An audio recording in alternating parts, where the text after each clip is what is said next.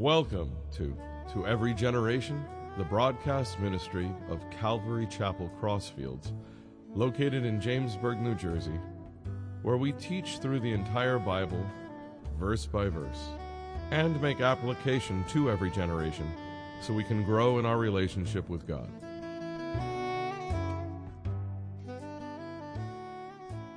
This morning we're going to be in Isaiah 2. The last time we were in Isaiah 1 makes perfect sense, doesn't it?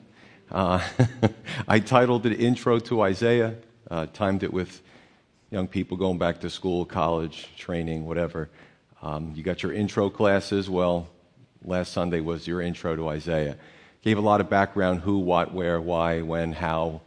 And I always do that before we study a book. What are we reading this for? Why are we studying it? What relevance does it have to my life?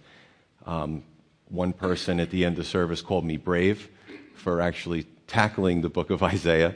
But today we're going to be in Isaiah 2, and the title is something to look forward to because, you know, it's amazing. I'm going to talk a little bit about what's going on our earth, then talk about the things that are going to happen in Revelation in our future. It's actually very sad. It's very, it's thought-provoking. We see what's going on in the world and all the suffering, and in addition to natural disasters, there's armed conflicts, which I'm going to go into. There's, skirmishes, battles, crimes, and this is the state of mankind. And some people think that, give mankind enough time and we can make our own utopia. Well, that's not what the Bible says. So today we're going to look at something to look forward to, a time where the Lord does come back bodily and reigns forever. Some churches, sadly enough, don't teach that. What was the sense in Jesus coming? Well, he redeemed us. He regenerated us spiritually. He gave us an opportunity at salvation, but there's also going to be a time because we're still connected to the physical creation. Our bodies are still physical. The creation is still physical. And then he's going to come back at an appointed time and take dominion over that as well. So if we could put up the timeline, as the timeline's going up, and this is from Compass International, which is a really great kind of picture of eschatology or end times. We live in linear time. So it's sometimes good to see in an illustration how things are going to unfold, how they're going to take place. I've been studying the Bible for a very long time, so in my mind I'm following it all. But how do I make it presentable so that you could understand it as well? Some of you are more advanced in that way, some of you are new believers. But basically what we have is, and we're going to see this in 6 parts, going all the way back to Isaiah, which is, I would say right around here on the timeline. You're roughly your 8th century BC. He's preaching, right? The northern and southern kingdom have split. The northern kingdom is on its way to being dominated by the Assyrians. We covered that last Sunday. The southern kingdom is in trouble as well spiritually, and God has to deal with them. And then what you have is a little further, as we go this way in the timeline, we're over here somewhere. Right, you're getting closer to the present. Over here is roughly the book of Daniel, we covered that as well, which is the 6th century BC. And Daniel tells the Jewish people literally when the day is to expect the Messiah. So anybody claiming to be the Messiah today, they're a false teacher or a false person because there was time-sensitive prophecies that were fulfilled in Jesus' day. This is time 0, right around here. This is when Jesus came to the earth, took the form of a man, fully God and fully man. The 69 weeks, or the 69 Shavuot in the Hebrew, or each Shavuot is a 7-year period, much like our decade. So the 69 weeks of Daniel, he talks about 70 weeks for his people, the Jews, 490 years. You do the multiplication, 70 times 7.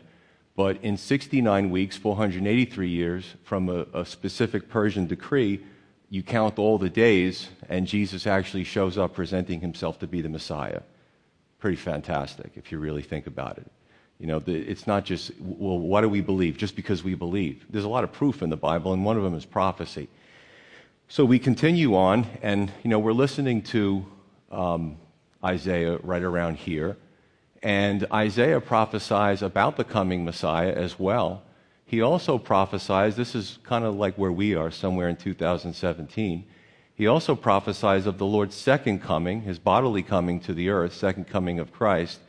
And this is really what we're going to focus on this morning. this time where Jesus comes and he reigns on the earth from Jerusalem. He deposes all earthly leaders. It's a really an imposed righteousness, a great time, especially for us as believers. And it's called the Kingdom Age or the Millennial Age. Millennium meaning 1,000, a 1,000-year reign that Jesus speaks about. It's also spoken about in Revelation. It's spoken about in Thessalonians. It's all throughout the Scripture. So if you come from a church and you're like, wow, I'm new to this church and I never was taught this in my denominational church. I don't know, maybe people are intimidated by teaching eschatology, but Jesus makes a whole bunch of promises to us, and we're going to see what this day of the Lord is to bring. Now, the day of the Lord, when it's spoken about, the day can also mean a time period. So the day of the Lord is really this time period where the Lord returns, right? The Bible tells us we look at a day a certain way. The Lord looks at like 1,000 years as a day. It's a different perspective, right? He's God, He's eternal. We see an hour as a really long time. He sees that it is just like a second. So let's jump in Isaiah 2. It says, the word that Isaiah, the son of Amoz, saw concerning Judah and Jerusalem. Now it shall come to pass in the latter days, that the mountain of the Lord's house shall be established on the top of the mountains, and shall be exalted above the hills, and all nations shall flow to it. Many people shall come and say, come, and let us go up to the mountain of the Lord, to the house of the God of Jacob. He will teach us his ways, and we shall walk in his paths. For out of Zion shall go forth the law, and the word of the Lord from Jerusalem. And he shall judge between the nations. He shall rebuke many people. They shall beat their swords into plowshares, and their spears into pruning hooks. Nation shall not lift up sword against nation, neither shall they learn war anymore. So 1 out of 6 is the day of the Lord's rule. Now that would be nice if what he just said was happening today, but it's not. And I'm going to give you some statistics to prove that. People have weird ideas about end times, almost like we're in this period of the millennial kingdom, and there's too much crime, there's too much war, there's too much bloodshed. It's not going to be when the Lord reigns. So we can't be in that time period. But it's very interesting. Verse 2, all nations shall come to Jerusalem. All nations. Now, in the Greek word, some of the times that they mention nations, it's called ethnos, where they get the word ethnicity from. So a lot of different people are going to come to the house of the Lord. No more nationalism. Now, I looked this up. There's currently 195 listed countries in the world today that we know of. And what do they all say? We're the best, right? Every country says, we're the best. No, we're the best. No, we're the best. It happens with ethnicities. It happens with races. And it's sad because God's like, listen, you're all my kids. I made you different. You know, I like the different colors and the different styles. And here we are in this planet, in our culture, fighting with each other over these stupid differences. But one day, everyone's going to be going to the best. All the nations are going to realize this doesn't matter where I came from. God is the best, right? And that's where we go to worship. You can see all this streamlining into oneness, into unity. Verse 3, all nations will come to receive God's word, his law, his ways. And you see this continuity and contiguity, which means there's no break, in the understanding from the Old Testament to the New Testament. It's always been about God's word. Even when we worship, this great. There are different diversity, there's different styles of worship in churches, but when we preach, when we talk, when we teach, is it according to God's word? Because if it's not, we're really in disobedience. So anybody who comes up and gives the message, a minister or whatever, they should know their word, so they don't say something that's contrary to God's word. I'm going to get into that. There's going to be no denominations here, strictly God's word. And today, when there's a lack of God's word, or God's word is taken out of context, that's really what causes a lot of these doctrinal differences and fighting between churches when that shouldn't be. We all read by the same playbook, so we should be in harmony in a perfect world. But this is going to be a perfect world. Verse 4, there's going to be no more war among the nations. A lot of people are going to be put out of business, right? War is big business. It's a multi-trillion-dollar industry when you look at it across the face of the globe, buying specific equipment to kill other people. Nations do it to protect themselves. We understand that. There has to be a military. There has to be some way to keep its own citizens at peace from from outsiders attacking. So it's a necessary evil, so to speak. But when the Lord comes back, it won't be needed anymore because he will rule righteously. He'll make sure that there's no more war. If we can put up the second image, because we read a lot of things in the Scripture, and we say, I've heard that before, right? The beating of swords into plowshares and spears into pruning hooks, right? Well, this is a picture. It's a sculpture that still exists, 1959. It's a man beating his sword into a plowshare.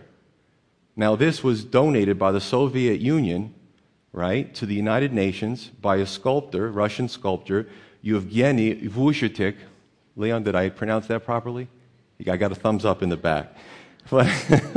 And the desire was for the newly nuclearized superpowers to not annihilate the whole planet, because that was the fear, but to bring hopefully peace and stability.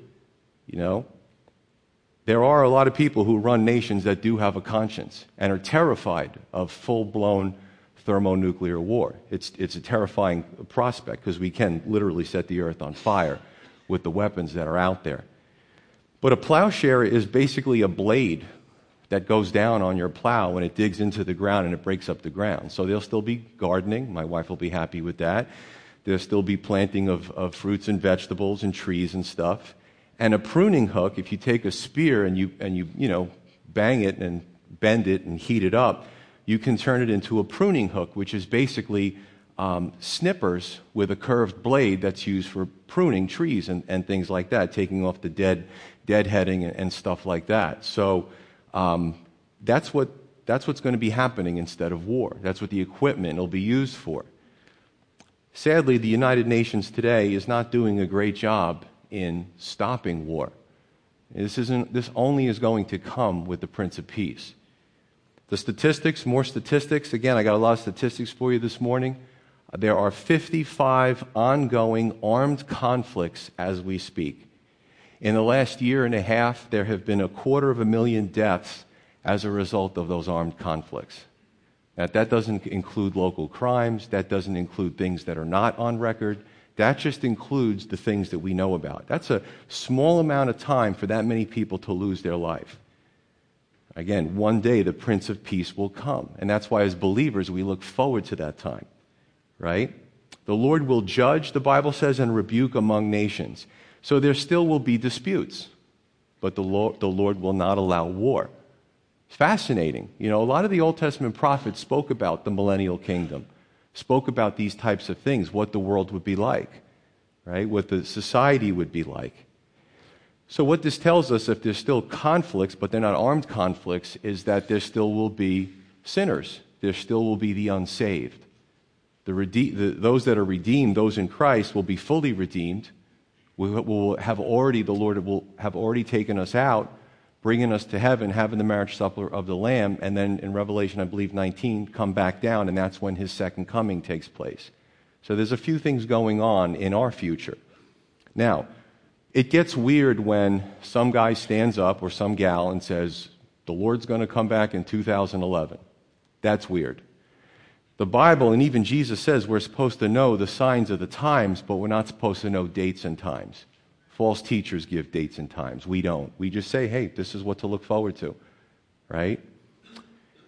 So there still will be unsaved, just as God doesn't force people to get saved today during this period of time. Some will get saved, and some will still be rebellious, believe it or not. And this is what I pray for. I pray for, and we pray for, and a lot of pastors pray for this situation where the Lord is ruling instead of corrupt politicians that are bent on power and dictators and such. In addition, verses 2 and 4, which I did read, were verbatim in Micah's prophecy some 20 years later. So this was very important that God wanted his people and us to know. So in Micah 4, 1 through 3, we see the same thing. And again, here's the irony. Even with a utopia on earth, there will still be a segment of the population in rebellion. And the argument today from the secular humanists, from the great minds of our culture, is just keep giving people stuff and they'll behave better. Listen, God tried that with Adam and Eve. How did that work out? I mean, there was nothing that they could have needed or wanted that he didn't give them, okay? But with free will comes the possibility of choosing evil. With free will also there's a possibility of choosing good. We've seen that in the hurricane reliefs. People from all backgrounds, nationalities coming together and helping each other at peril to themselves, saving neighbors, strangers, right? So humankind has the great capacity to do good, but also has the great capacity to do evil. So even during this time of utopia again, right, even the animals won't be vicious. You know, the lion will lay down with the lamb, and the child will play by the cobra's hole and be safe. So it's going to be a pretty cool thing to see. But even then, in that utopia, people will still choose evil over good. It's amazing. What a stubborn creature we are as human beings. But, you know, God draws us with his love. Verse 5, he says, O house of Jacob, come and let us walk in the light of the Lord. So this is 2 out of 6, is a plea to do the right thing. You know, so Isaiah is saying, listen, this is the future. This is what God showed me. And, you know, and then he goes to the present and says, look at our culture. It's so decadent. Why don't we just kind of get it right the first time? Why don't we walk in the light of the Lord? Why don't we do what the Lord has called us to do? He's been so good to us. Again, even today in 2017, it's a choice to do evil or to do good. You know, it's like the expression goes, we can do this the easy way or we can do this the hard way. And as Christians, we should also be praying for revival. That even though that society is becoming decadent, that we pray for our own selves and our own families and our own communities, and that starts to take, like wildfire, it starts to catch on. And there's this great revival, a work of the Holy Spirit, maybe not necessarily on the major news networks, but God doesn't need to be on television. You know, I love that about him. He's not that insecure that he needs to be in front of the cameras all the time. He can do a beautiful work humbly inside communities and bring people together without the news. And we can see that today. We need revival. I believe that. I named my son Josiah after a great king of Judah who was shown the law and who made this national fast and this revival meeting in Judah. And God said to him, because you were so good and because you made such great reforms, that the judgment I was sending on Judah, I'm going to delay it because of what you've done. We need more Josiahs in the world, right? We need more people that are on fire for the Lord and on fire for his word. What is it about this world's darkness that's so wonderful to walk in, I wonder? You know, I remember I came to the Lord some 24 years ago, and the world was an attraction, but the Lord was more attractive. His light was attractive to me. It didn't happen right away, but it eventually happened.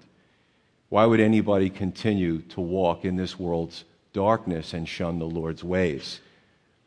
Because if we're not walking in the light of the Lord, we are walking in darkness. It's just the way it is. It's one of two things. We continue. In verse 6, he says, "For you have forsaken your people, the house of Jacob."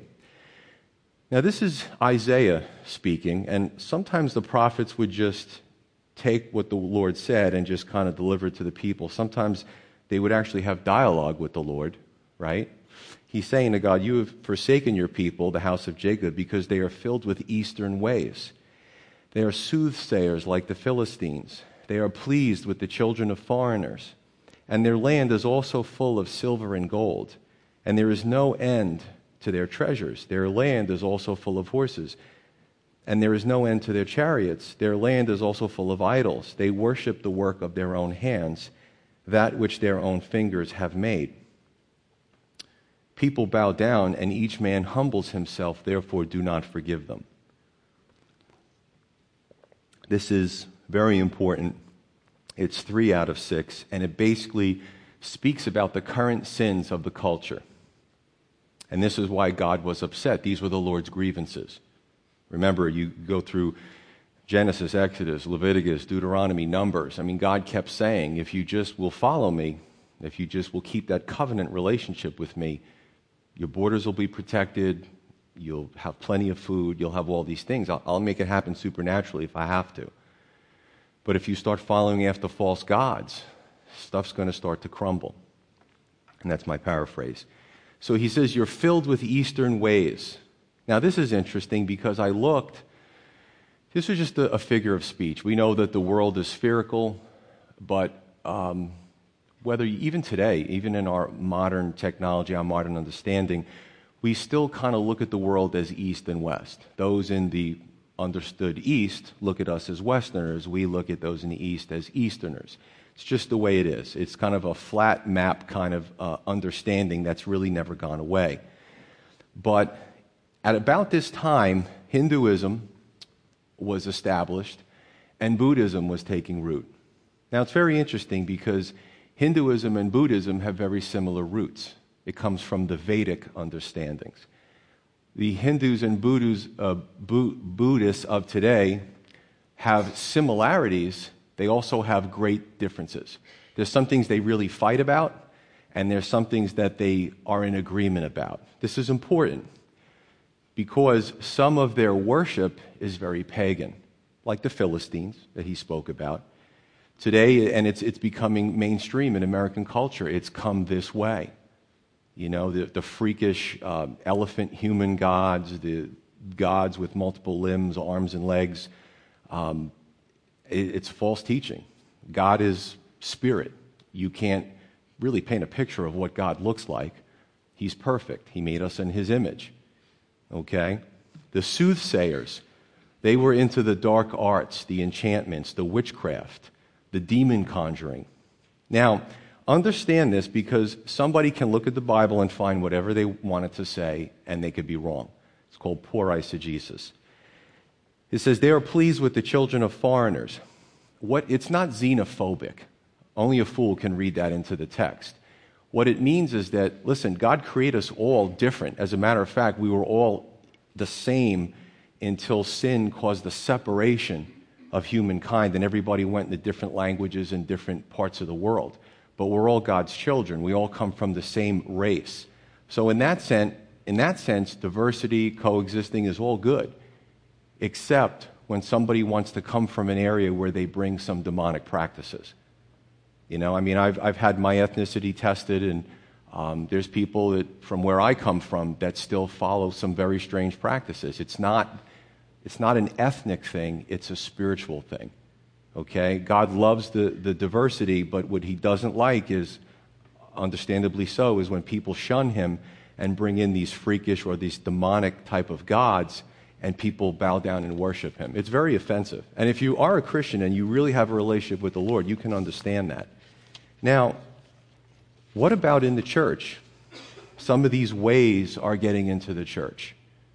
I don't think I'm going to make a lot of friends with this one, but I've done plenty of research, and the whole prosperity gospel, the word faith movement, it has bad roots that aren't Christian. Norman Vincent Peale, Robert Schuller, Oral Roberts, this idea of roots into new thought. These mantras, you watch some of these guys on TV, and they say, just visualize that mansion. That's going to be yours. You know, to visualize, to actualize, sitting in the seat of the CEO. Say the words over and over again. Some of you are keen to this. That's Eastern ways. They're mantras. They're new thought. It's a branch of metaphysics where we have the power now. So we take the power away from God and his choice, and if you push God hard enough, you can make him do what you want to do. That's a problem. That's a real problem. The book The Secret, a lot of these guys are into this Gnostic, esoteric knowledge that most people don't have. You know, some of you are going to look up The Secret now. But it's weird. It's mystic. I'm going to get something that nobody else has. See, God offers his wisdom freely and openly. If you look at a lot of these concepts, they're hidden. Therefore, the occult. Occult means hidden. Would I like to believe in my flesh? Let me take Pastor Joe and go home, and tomorrow I'm in my flesh. Would Pastor Joe, who's now Joe, in his flesh like to believe everything that Joel Osteen is preaching? Of course I would. Of course I would want the best house and the best car and the most compliant kids and the most, and think about it, it's all about me. But that's not reality. It's not reality. And I have to say, many who like him, they will defend him vehemently. It's not Christian what he's preaching, folks. When we hear about a wolf in sheep's clothing, the sheep looks good. The sheep is going to be beautiful. The sheep is going to have great oratory skills, but it's just a cloak for demonic doctrine. God is the one who makes the decision, not us. No matter how much we push him, we have to accept his will. So, what can I say? I mean, this is what it is. How does this stuff fly in the areas of the persecuted church? Let's go to Africa. Let's go to India. Let's go to Indonesia. A lot of those Christians are suffering miserably. Their churches are being bombed. They're being driven from their homes, and you're going to preach this prosperity stuff to them? Is that going to fly? Are they going to be able to relate to that? Of course they won't. I was watching videos of Benny Hinn go up on the stage, and there's 40 people up there, and he just goes around like this, and everybody falls down. I'm like, this is like a joke. You know what I'm saying? It's the weird. If he's really doing it, that's not from God's power, folks. I got news for you. You can be a mini God. I'm a mini Messiah. Careful with those words. There's only one God. Satan tried to achieve that, and he was cast down like lightning, Jesus said. So why would any human try that? That's called suicide. You know what I'm saying? And I have to say, we have to be able to define the terms. If the Tibetan monks are being persecuted by the Chinese government, I can stand with them arm in arm. They're human beings. They're my brothers as far as human beings. But I have to stop short of the Buddhism that they're trying to bring our way or into the church. People quote the Dalai Lama. It's a false religion. You either believe what Jesus says or you don't. Jesus said, I am the way, I am the truth, I am the life. No one gets to the Father except through me. I believe that God would be a very unfair God if we could get to him through many different ways. There could be the couch potato Christians that just sit around, do nothing all day, and they get to go to heaven. Well, that's not fair to Christians who actually do something with their faith. So what God did was he created one standard that everybody can attain. You could be disabled, you could be poor, you could have no friends, and you can get to heaven just as easily as anybody else. So it's something that we have to look at. He spoke about it back then. Unfortunately, it's still a problem today. Okay? Verses 7 through 8, it says that believe me, there's something for everybody here. When God preaches through his prophets. He says, the land is filled with silver and gold. The economy was good, but the spiritual situation was deplorable. Never measure a ministry's success or a culture's success by its wealth. It's a big mistake. Because back then, everybody had money. Everybody was doing good. But the spiritual situation was horrific. And sometimes the hardest people to reach with salvation are those who have need of nothing. Their health is good. Their bank accounts are full. What do I need God for? It's tough. That's called economic idolatry. Verse 8, it says, their land is full of idols they worship, the work of their own hands. Now, back then, people made their little gods. They made them out of stone, out of wood, and they worked hard. If you have ever worked on something with your hand, you look at it and you go, it's my creation. I built that, and it's a nice accomplishment. Except what they were doing is they were making little gods out of these materials. And, of course, God wasn't happy with that. But we can do that. We can worship our gifts and talents. Some of you are extremely talented. Some of you play instruments. You don't want to hear me try to play an instrument. Some of you sing. I can't. Joni, beautiful voice. Don't get me up there with a microphone. It's not going to go well. Some of you can build things. Some of you are engineers. Some of you are surgeons, nurses. Incredible talent. But do we leave God out of it? Before I was a Christian, I did. You know, one of the things I said to inflate my own ego was I'm a self-made man. I did a lot of things. Today I can still do a lot of things, but the difference is today I give God the glory. Whatever I can do, whatever I can make, whatever I can build, thank you, Lord. All it takes is an aneurysm, it takes a hurricane, it takes a subluxation, it takes some nucleopulsus material in your disc to squeeze out and press against your nerve, and you lose feeling in a part of your body. And we're talking millimeters, folks. You realize how fragile and frail we are? So do we give God the glory, or do we take the glory for ourselves? What they were doing was idolatry of self. A lot of idolatry that can happen. It's funny, people read the Bible and go, oh, those people were so backwards and archaic. But then when we remove the little idols for what we do today, we realize, gee, I can fall into that trap as well. Verse 9, the people that bow down, they humble themselves and do not forgive. Now, some are perplexed. Wait, we're talking about God here. Do not forgive. What is he talking about? Well, instead of bowing down to God, they bow down to everything else.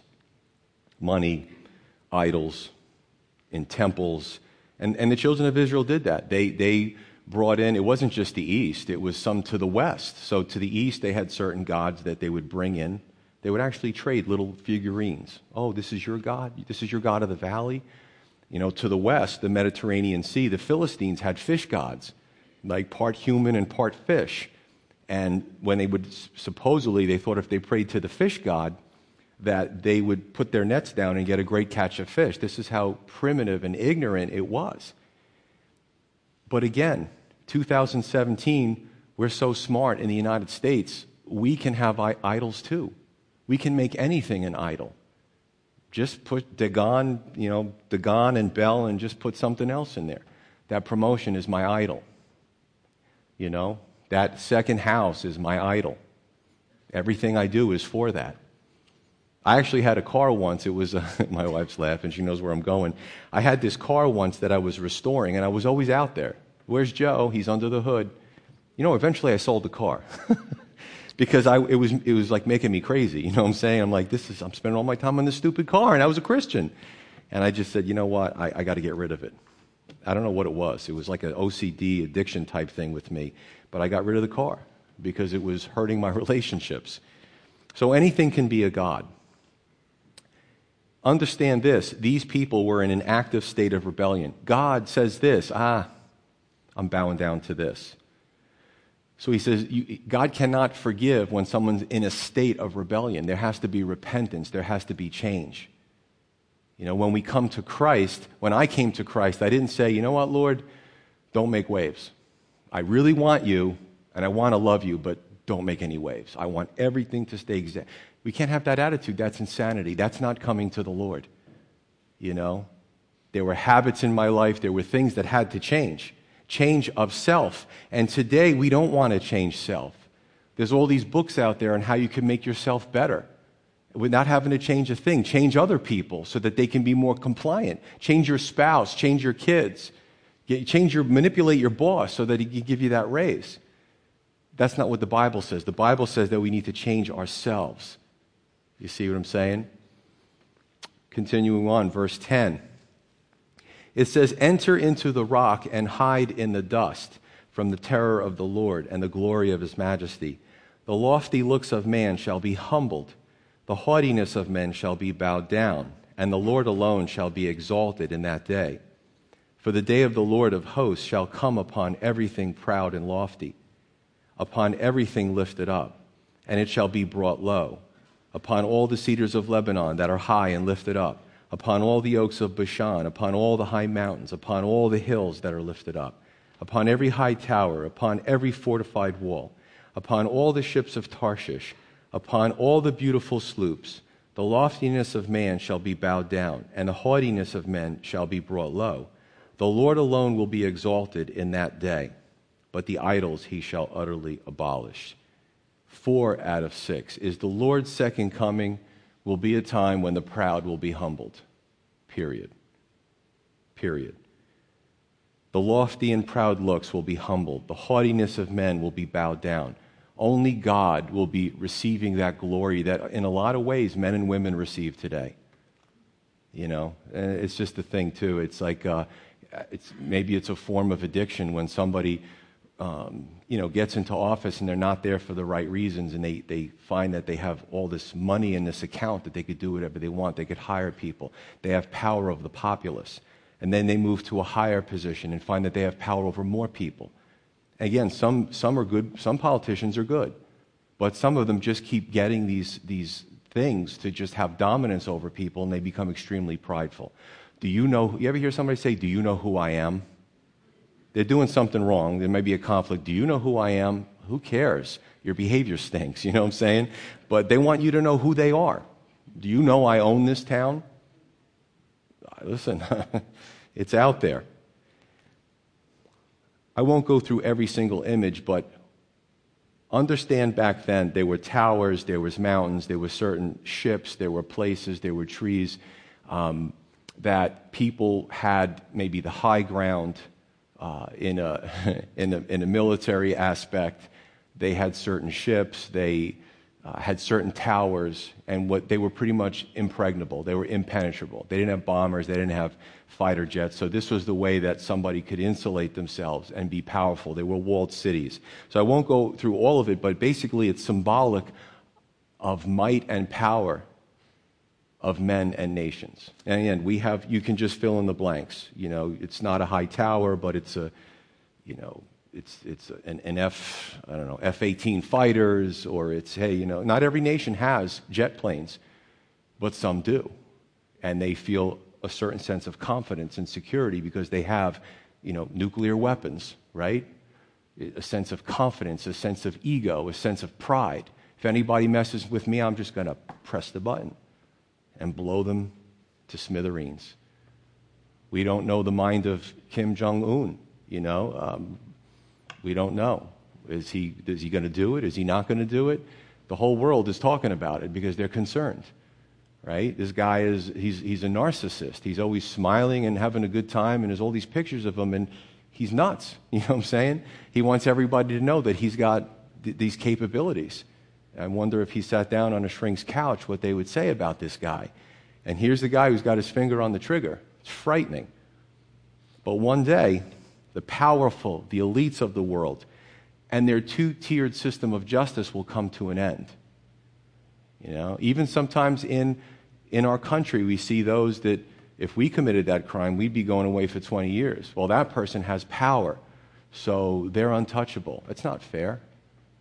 But when the Lord comes back, it's all going to be fair. Now, real quick, there's a theory that because when you look at these things and there's this pride that builds up and the economy's good, a lot of times what the prophets do is they'll speak something that's happening in their time, and then they'll speak about something that happens in the future. So, when we go through the whole thing with the timeline and the Lord returning, when the Lord returns bodily for the second time, we're not talking about the rapture, he's going to face a nation, a populace that doesn't want him to reign. So there's going to be battles. Well, the Lord's going to make light work of the Antichrist and his armies. But you can see this stage already being set up for this, this push towards globalism. So this one person, this one leader, will have immense power at his hands. He won't just have power over a nation.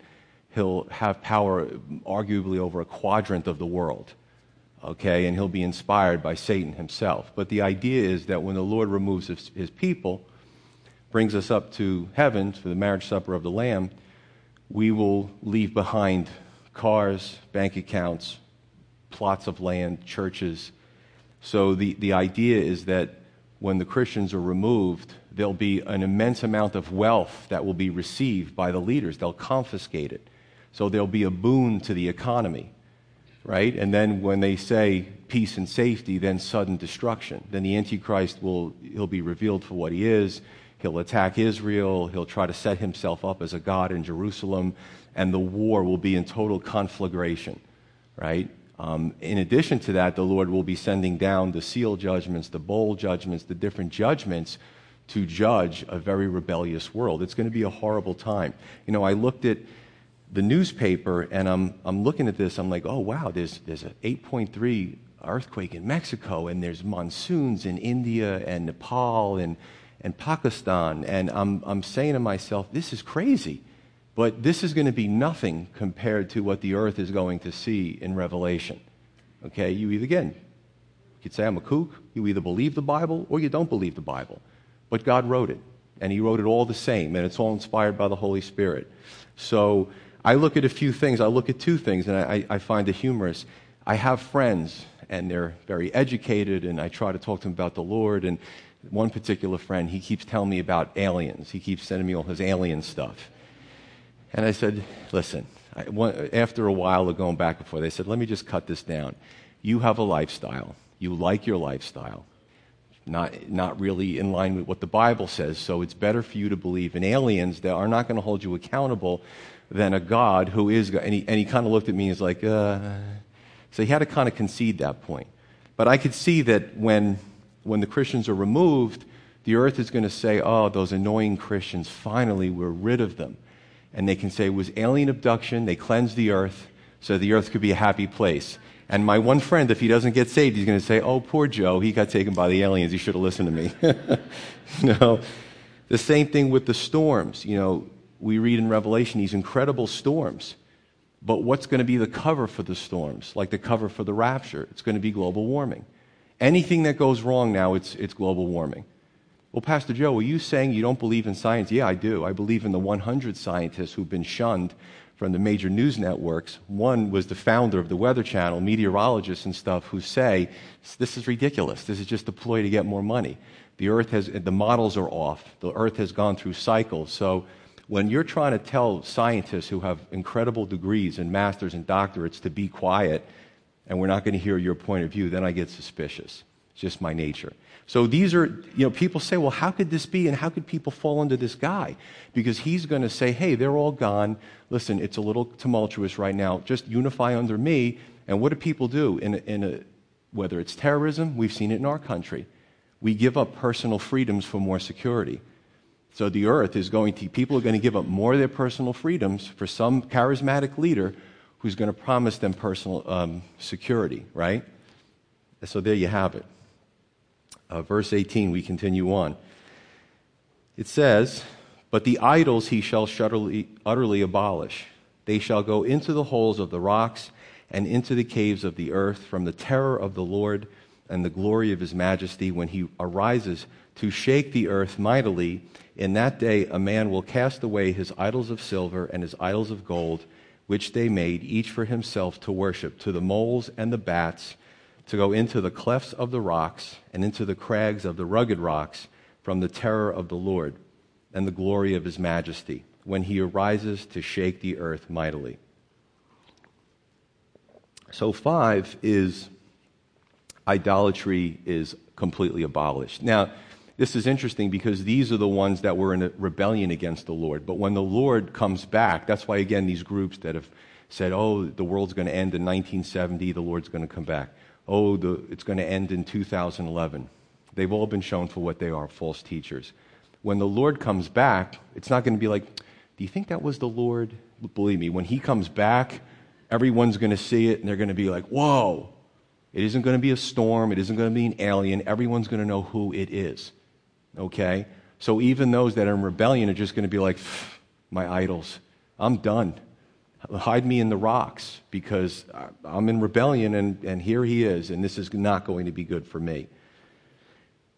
So the idols he will utterly abolish, and the idols in our culture, it'll be very clear that there will be no mistake.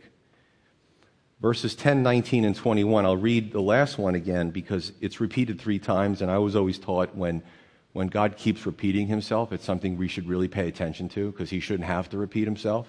But let me read it again. To go into the clefts of the rocks and into the crags of the rugged rocks from the terror of the Lord and the glory of his majesty when he arises to shake the earth mightily.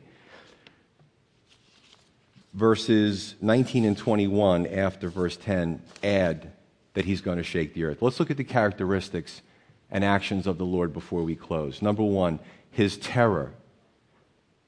Somebody actually asked me at the men's group, how could a God be a God of love and a God of judgment, right? He's both.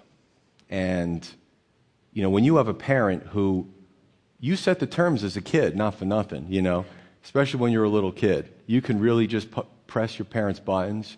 I had an issue with starting fires in my house, and my mom whooped me. My grandmother whooped me once. I just had this thing. I went through this phase. And I got the broom. I got the belt. I was a bad kid. She's not here today. She does come. She's further away, but she does visit, and she'd get a kick out of that. I'll have to give her the message. But I got hit with everything. But I deserved it because I could have burnt the house down and killed I didn't know. I just liked fire, smoke. And so I set the terms. I could either get the broom and the belt, or I could get the hugs and the kisses and the stroke of the face. I set the terms as a kid.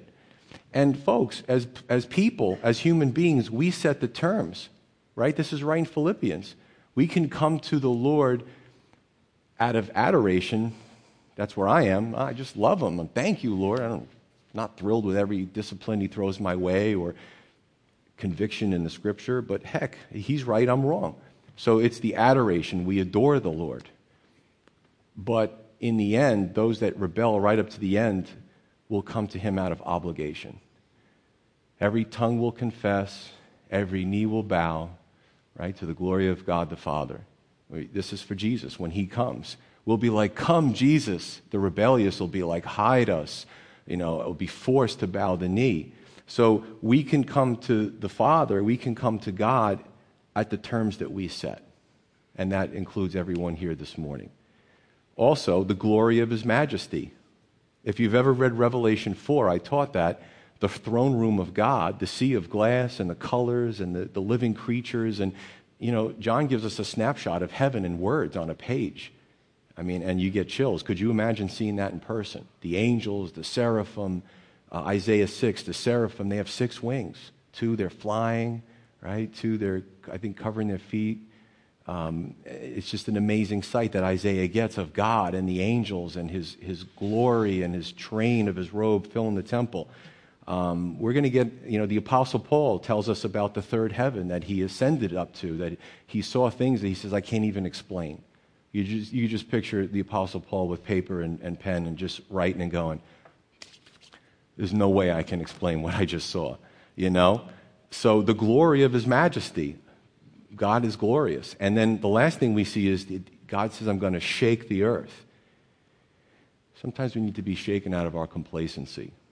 Our culture is a decadent culture. I don't know any culture around the earth that's really moving towards God, except for some revivals here and there. But I want to read to you Revelation 6, just a few verses here. Revelation 6, starting with verse 12, the sixth seal.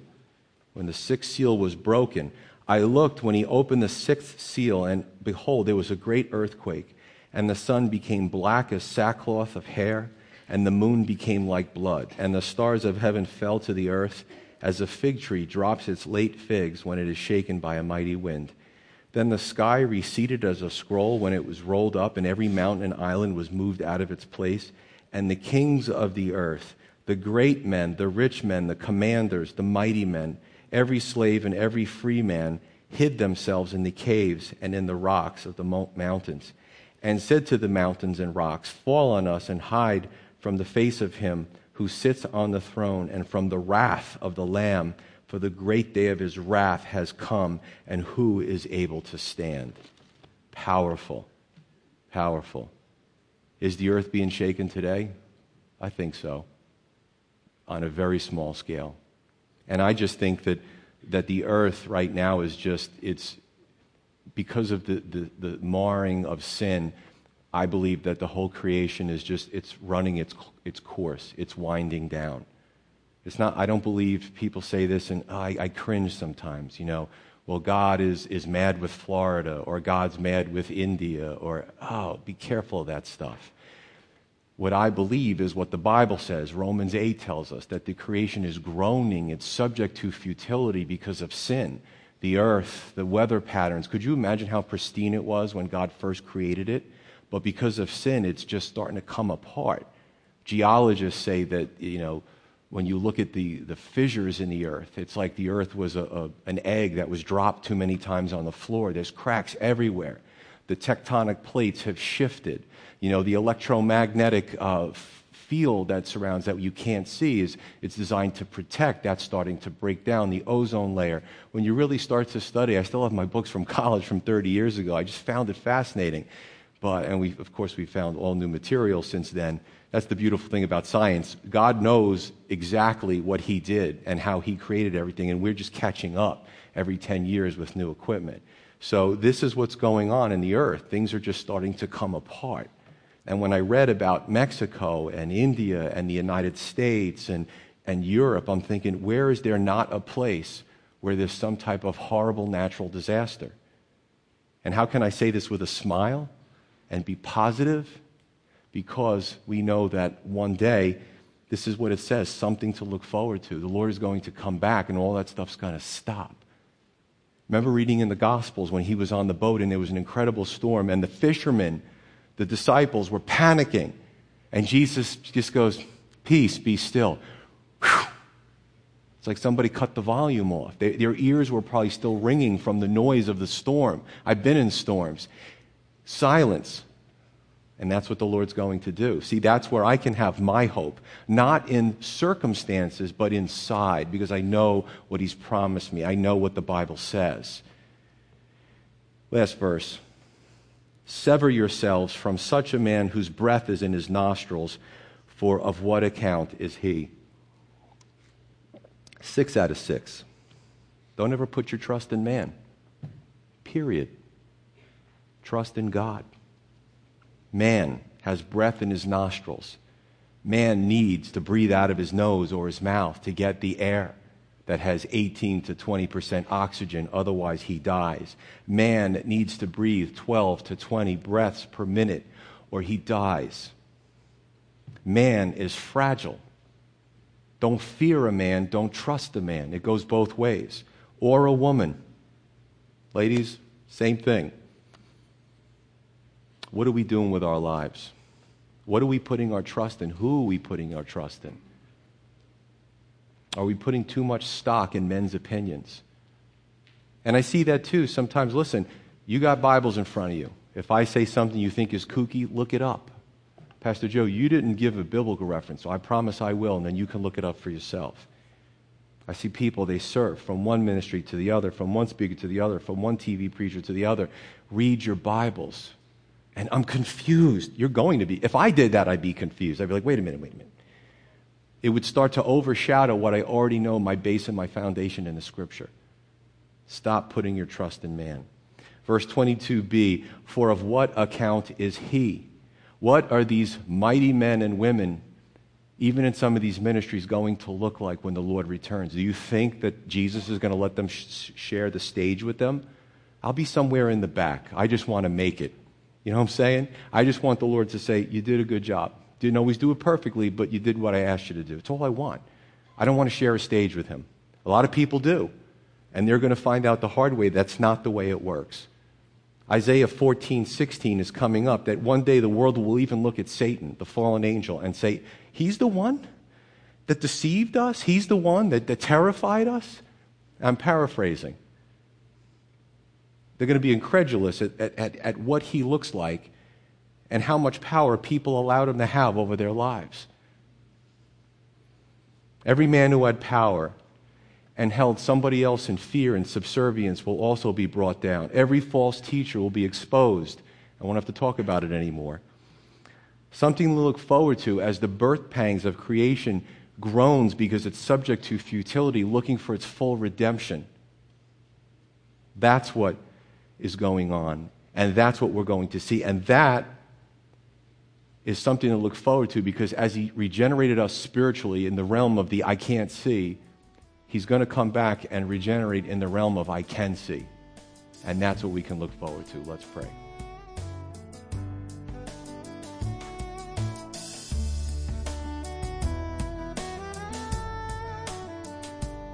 You've been listening to Every Generation from Calvary Chapel Crossfields. We're located at 15 Half Acre Road in Jamesburg, New Jersey. We meet for Bible study Wednesdays at 7:30 p.m. and Sunday service begins at 10:30 a.m. On Sundays, we have children's church for all ages, in addition to infant and nursery care. You can find out more about the ministry here at Calvary Chapel Crossfields by going to cccrossfields.org. Thanks for listening, and may God bless you.